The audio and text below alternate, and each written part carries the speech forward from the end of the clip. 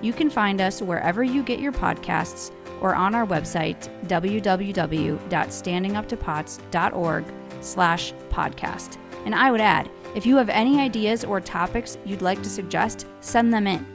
You can also engage with us on social media at the handle Standing Up to Pots. Thanks for listening, and we hope you join us. This show is a production of Standing Up to Pots.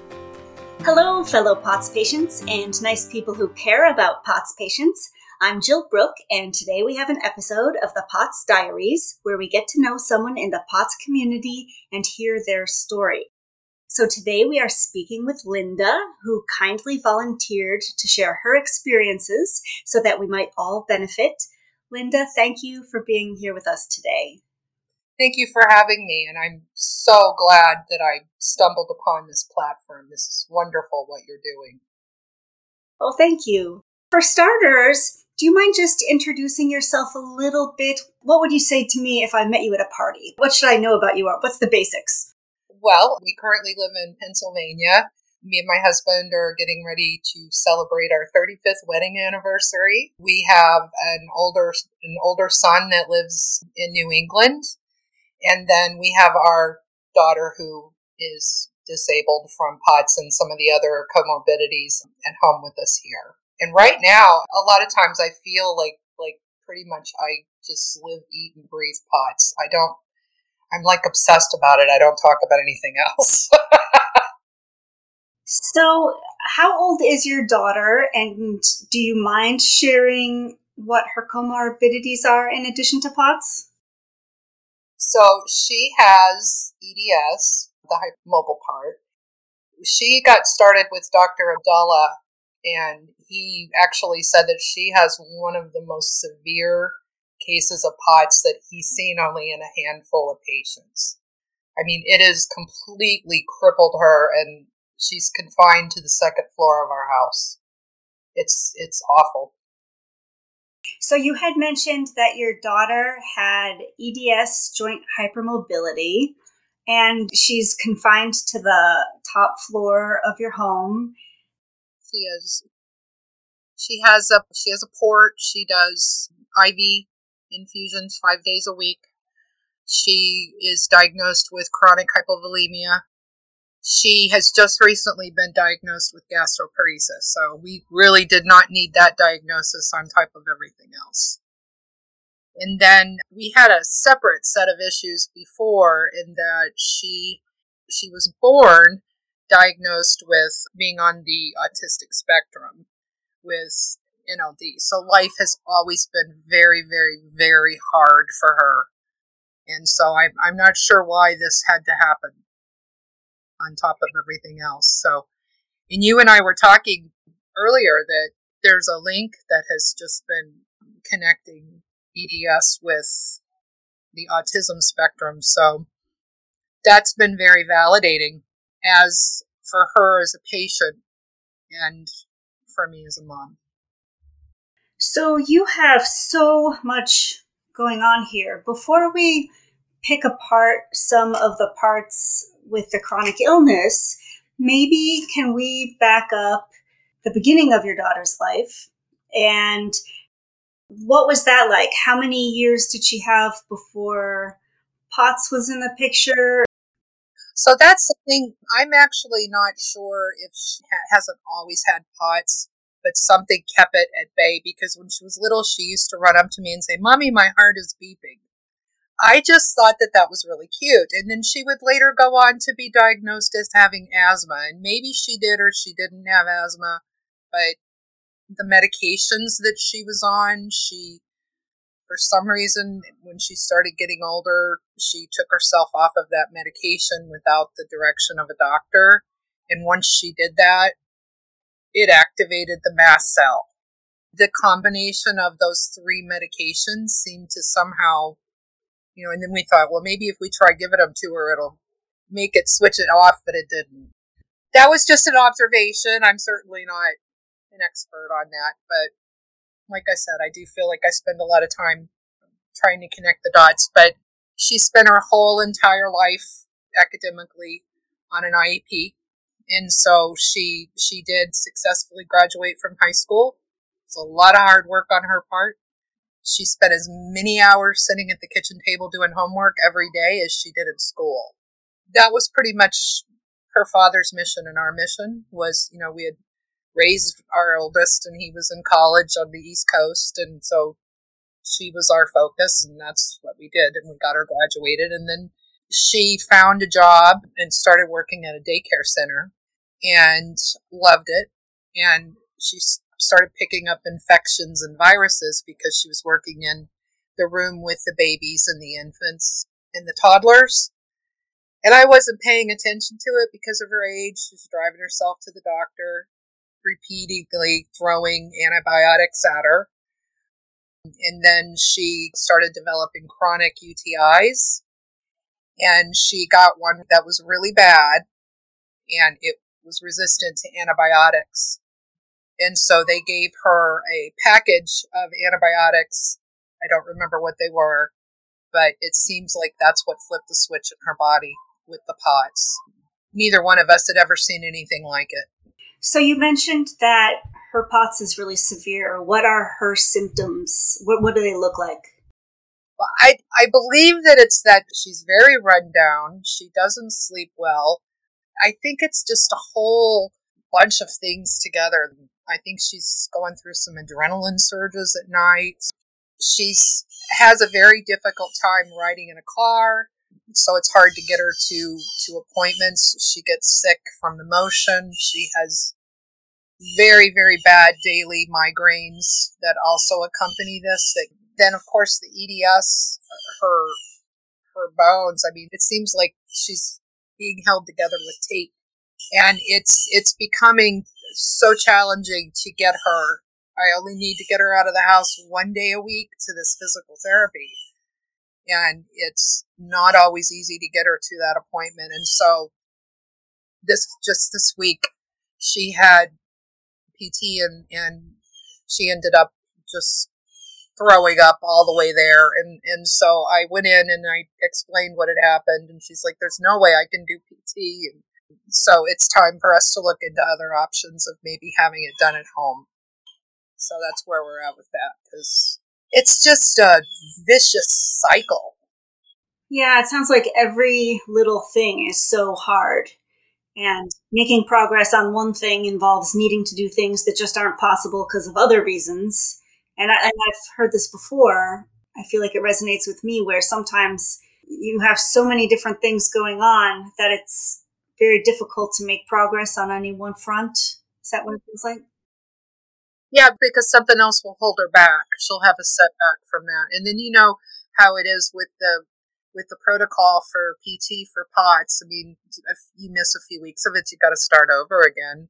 And I actually don't know how much actual physical therapy that she's getting when she goes in, because I think that she's spending so much of the time taping her spine and her hips and her shoulders. Can I ask how she's doing psychologically? You can. It can get very dark around here. She's always struggled with, although some of it I think might have been not necessarily been anxiety and panic, it was maybe POTS. But we have always had anxiety, major anxiety, and depression in this household when it comes to her. So I have her working with a grief therapist right now, which has been very helpful. So I can hear how much time and energy you invest in trying to make things better for her. Can we focus on you for a second? And can we hear about what was your life before chronic illness entered your family? What were you doing? What were your activities? What was your focus at that time? And how long ago are we talking? Well, I was always a stay-at-home mom, but I always had aspirations to be a decorator.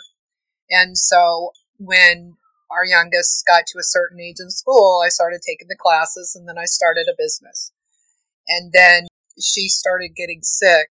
Constant things like following her in an ambulance to the ER and trying to get a hold of a client and saying, look, I'm sorry that you took your lunch break for me to meet you, but I have to go to the hospital, and they would hang up on me, and So I ended up closing my business and just focusing on doing what we could do to get her better and figure out what's going on. And we're about 6 years into this journey now. But boy, was it scary when it first started. Because I didn't necessarily think to look on like Facebook and places like that for support. And, oh my goodness, things like this is awesome. Yeah. And, I imagine that people who are in our world and are in the same position as you or me, they probably get it, how time consuming this can be and how it can take all of your focus. But in case there's somebody out there listening who's saying, what do you mean it takes all your focus? Like, can you say, what are some of the specific things that you have been doing to try to manage this and make it better for your daughter? I don't know if I can give you a direct answer with that. I kind of feel like the pandemic has caused me to take some deep reflection and make some improvements in my life. I think sometimes people who maybe are not in the chronic illness world don't know just how much time it takes to read up on all of these things and to try to get an appointment, to get on a wait list and do all of the things that are needed to do and all the experiments and trying everything. Yes, trying. I feel like at this point we've kind of exhausted everything. She's kind of to a point where she's over being poked and prodded because there's never any new answers, or it really is. It's heartbreaking as a mother. Yeah. Do you feel like you have good support in your family or friends or acquaintances, or does anybody really understand what you and your daughter are working through? I actually think that I've kind of done a little bit of a pulling back because I don't feel like there are a lot of people out there that do understand and get what this life is. Things come up and happen at the last minute. It can be a very lonely life. And so, my goodness, I don't know what I would do without my husband. He's a really good support system. And I'm also seeing a therapist to help as well. Can I ask, what does a good day look like to you these days? There's no crying or constantly being sick upstairs. It's just, I tell you, I created like an oasis in this backyard. And I love to just sit out here and be able to just enjoy this and stay close to home and try and find some contentment. I would say that the biggest challenge for me with respect to caregiver, I'm not really like a caregiver in the sense that I'm like dousing her head with a wash rag in that traditional sense, but I am the one that has to get her to the doctor's appointments, and I'm the one that does all of that. She cannot drive. So yeah, there is a level of, I think, isolation and sadness. I think I'm going to start up a coffee clutch for moms in this area that can make it, just so that I think it would be nice for people to have a place where they could just sit with people who get it. I mean, our loved ones, they love us and they want to do what they can, but, unless you're living this life, you just don't get it. What is the best support or help people could give you? Do you know? Or do you think it's impossible if they don't get it? I don't think that there's anything, that I would, say that I don't get from other people. I think more than anything, it's myself and the pressure that I put on myself of letting people down because I'm always canceling, or, sometimes we're going through some really rough stuff around here and I just don't want to go out. So you had mentioned that you had created a nice oasis in your backyard. Is there anything else like that that gives you strength or comfort or helps you deal with all this? We have just recently, since the pandemic began, discovered a love for the mountains. And so we've been doing a fair amount of day trips and we've discovered hiking. So, the sounds and the way that it feels and smells there is just really comforting. So that's another thing that we have been doing. And I'm a big fan of sound healing and, using that kind of stuff as well. And music, love music, floating in the pool, yoga, walking, not always good about doing that stuff, but the thought's there. Is that very different for you from your life before chronic illness? No, I feel in a lot of ways like I'm kind of getting back to my old self and doing the things that I enjoy doing.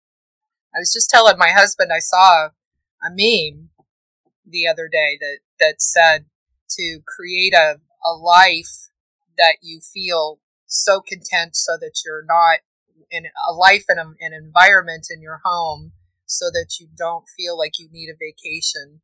And I feel like, working towards doing something like that makes a big, big difference. Can I ask, what does an average day look like for your daughter? A lot of sleeping. She does research. She's got a lot of things that she's interested in. She's got a number of shows that are her favorites that she watches over and over and over again. She is engaged. She met this young man, I guess it was about 3 or 4 months before she got sick.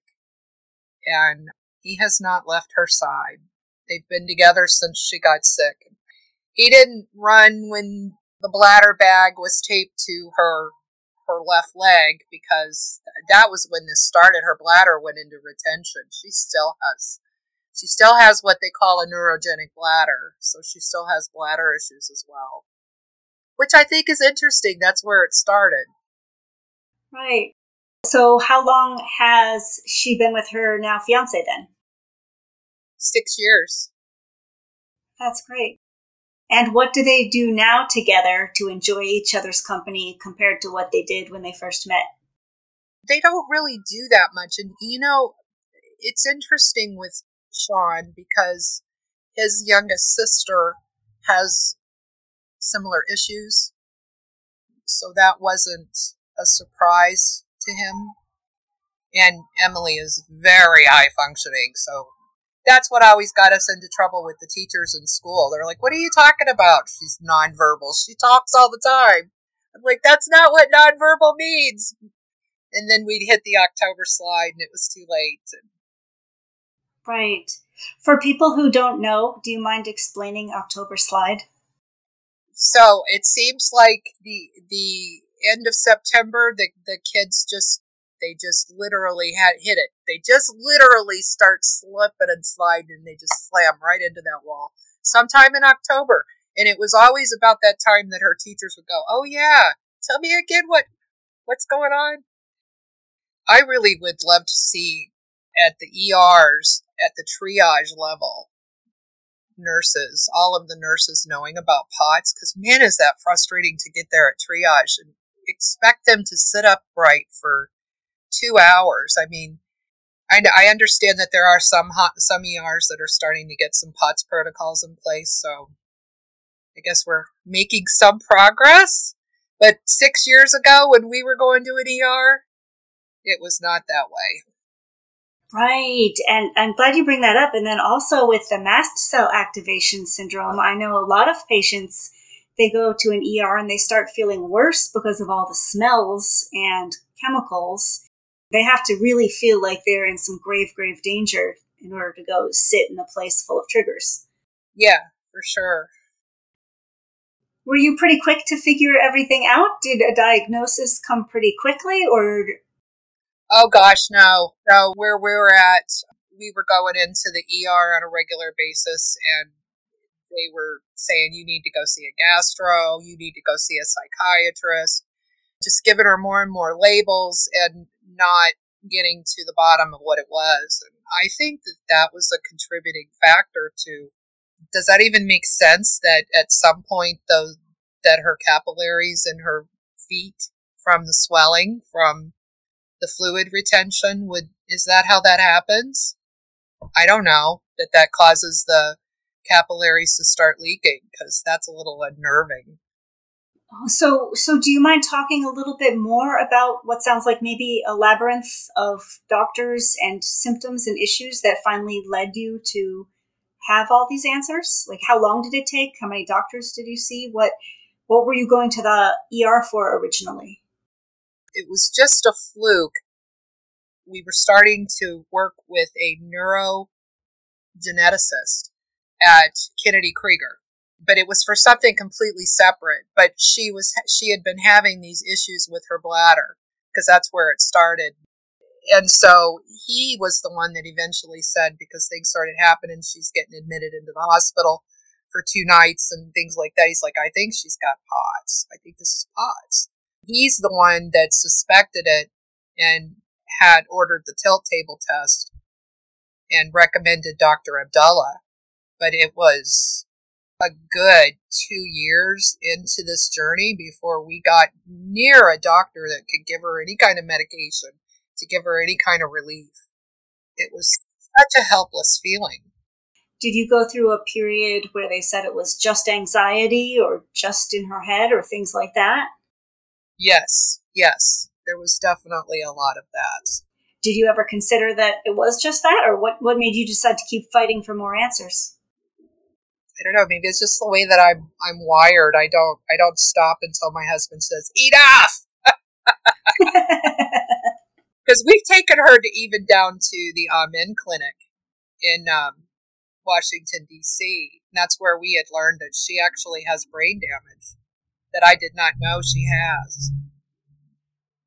So what things have you found that help the most, if anything, with just quality of life or any symptom, or has there been any treatment or trick or life hack or anything that feels like it made the biggest difference? No, I would say with her, she's just now starting to realize that it takes more than one thing. There's no magic pill that's going to make her get better.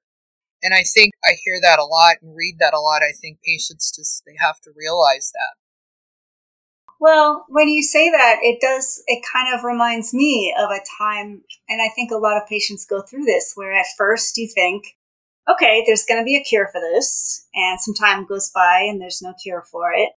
And then you try some things and it eventually dawns on you that you have to maybe work hard and combine some things. And if each little thing gives you a 5 or 10% improvement, that's pretty good. And I imagine lots of people get luckier, but for some of us, it can sometimes feel like a big readjustment to your expectations.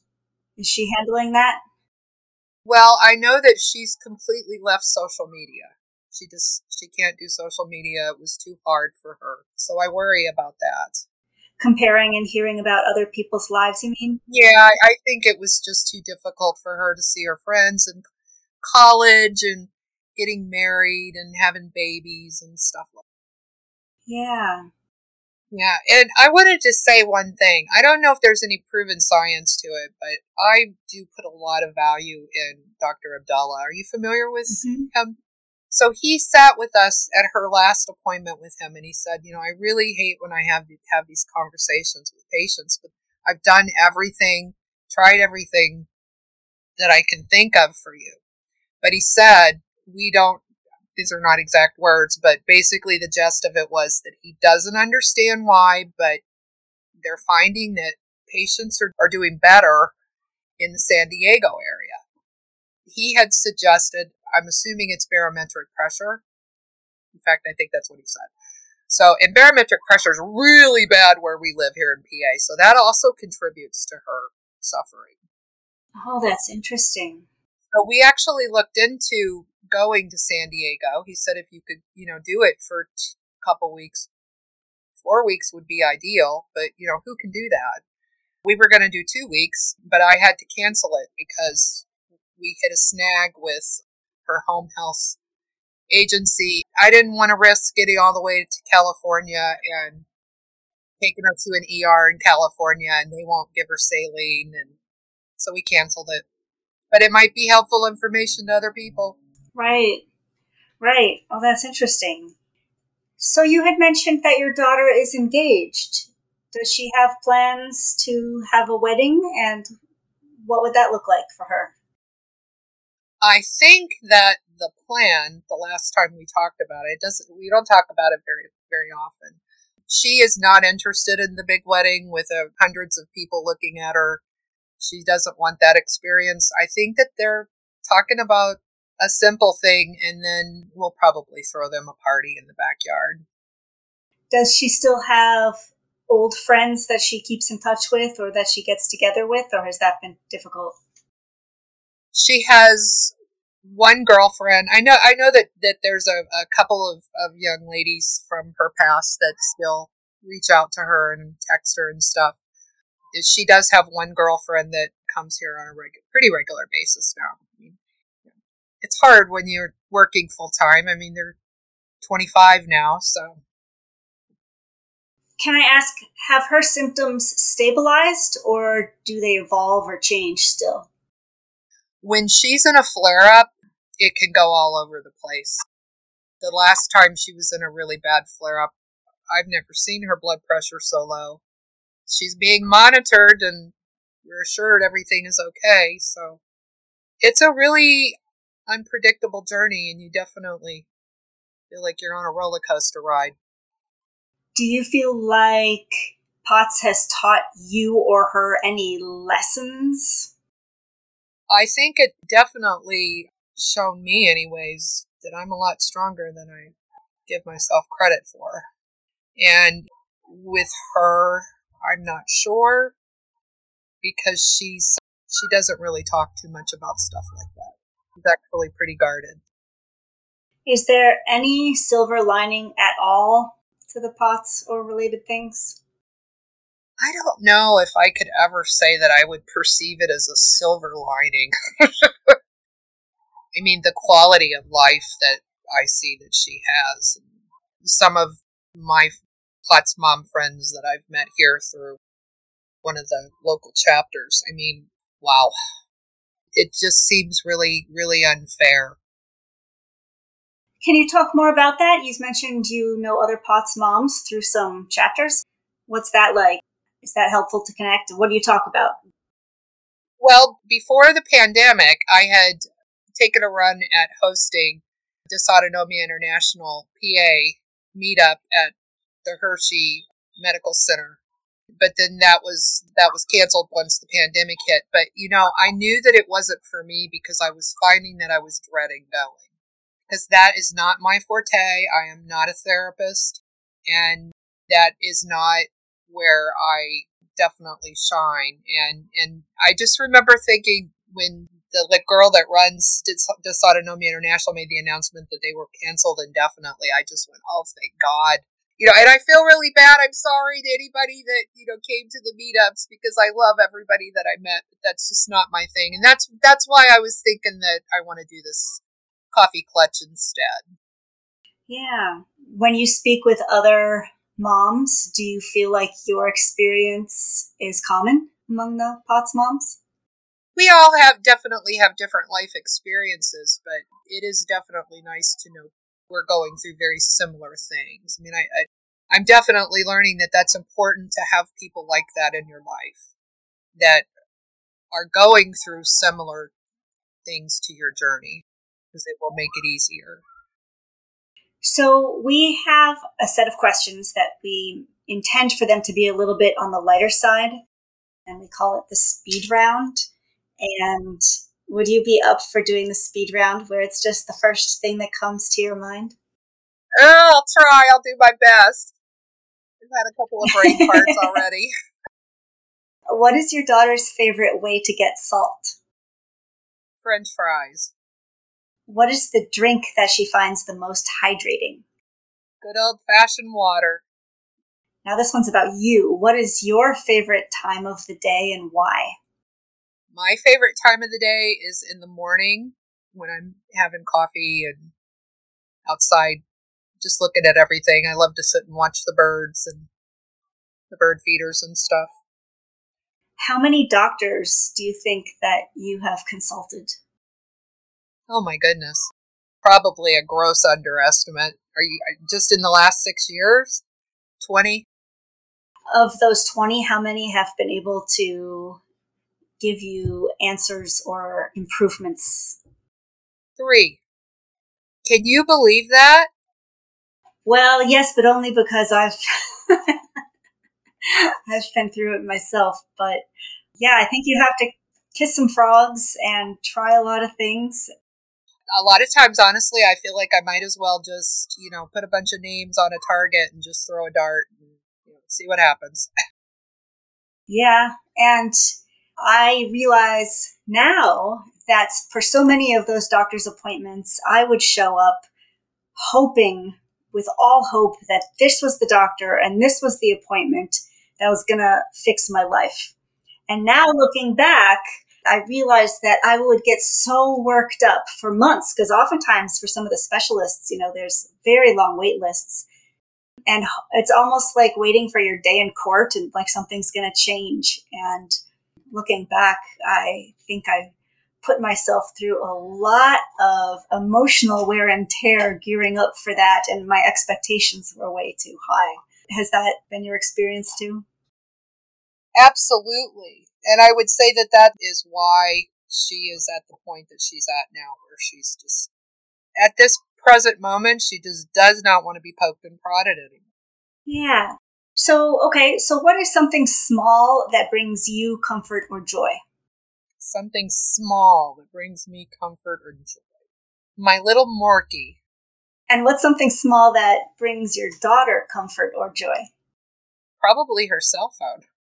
Who's someone that you admire?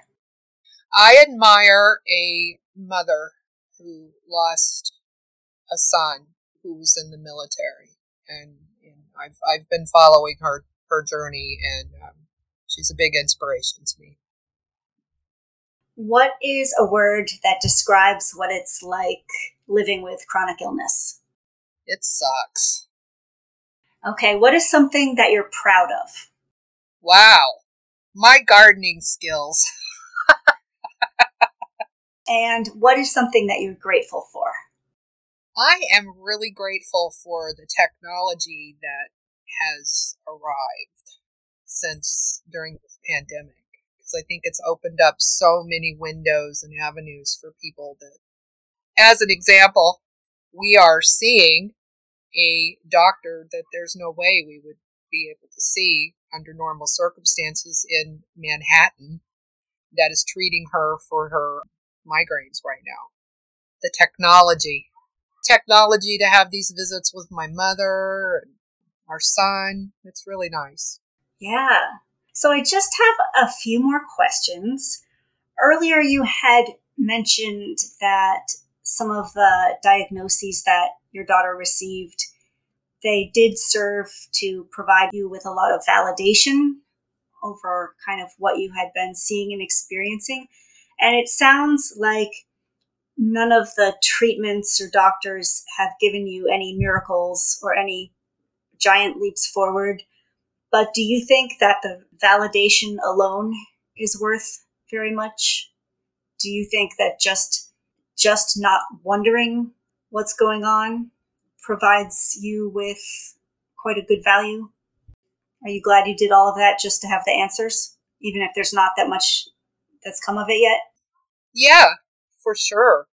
I would definitely say to never give up with keeping those fires burning and exploring what could be going on. Don't take no for an answer. What do you wish more people knew about POTS and related conditions? That it is different for everybody, and that it there's a whole broad spectrum of it.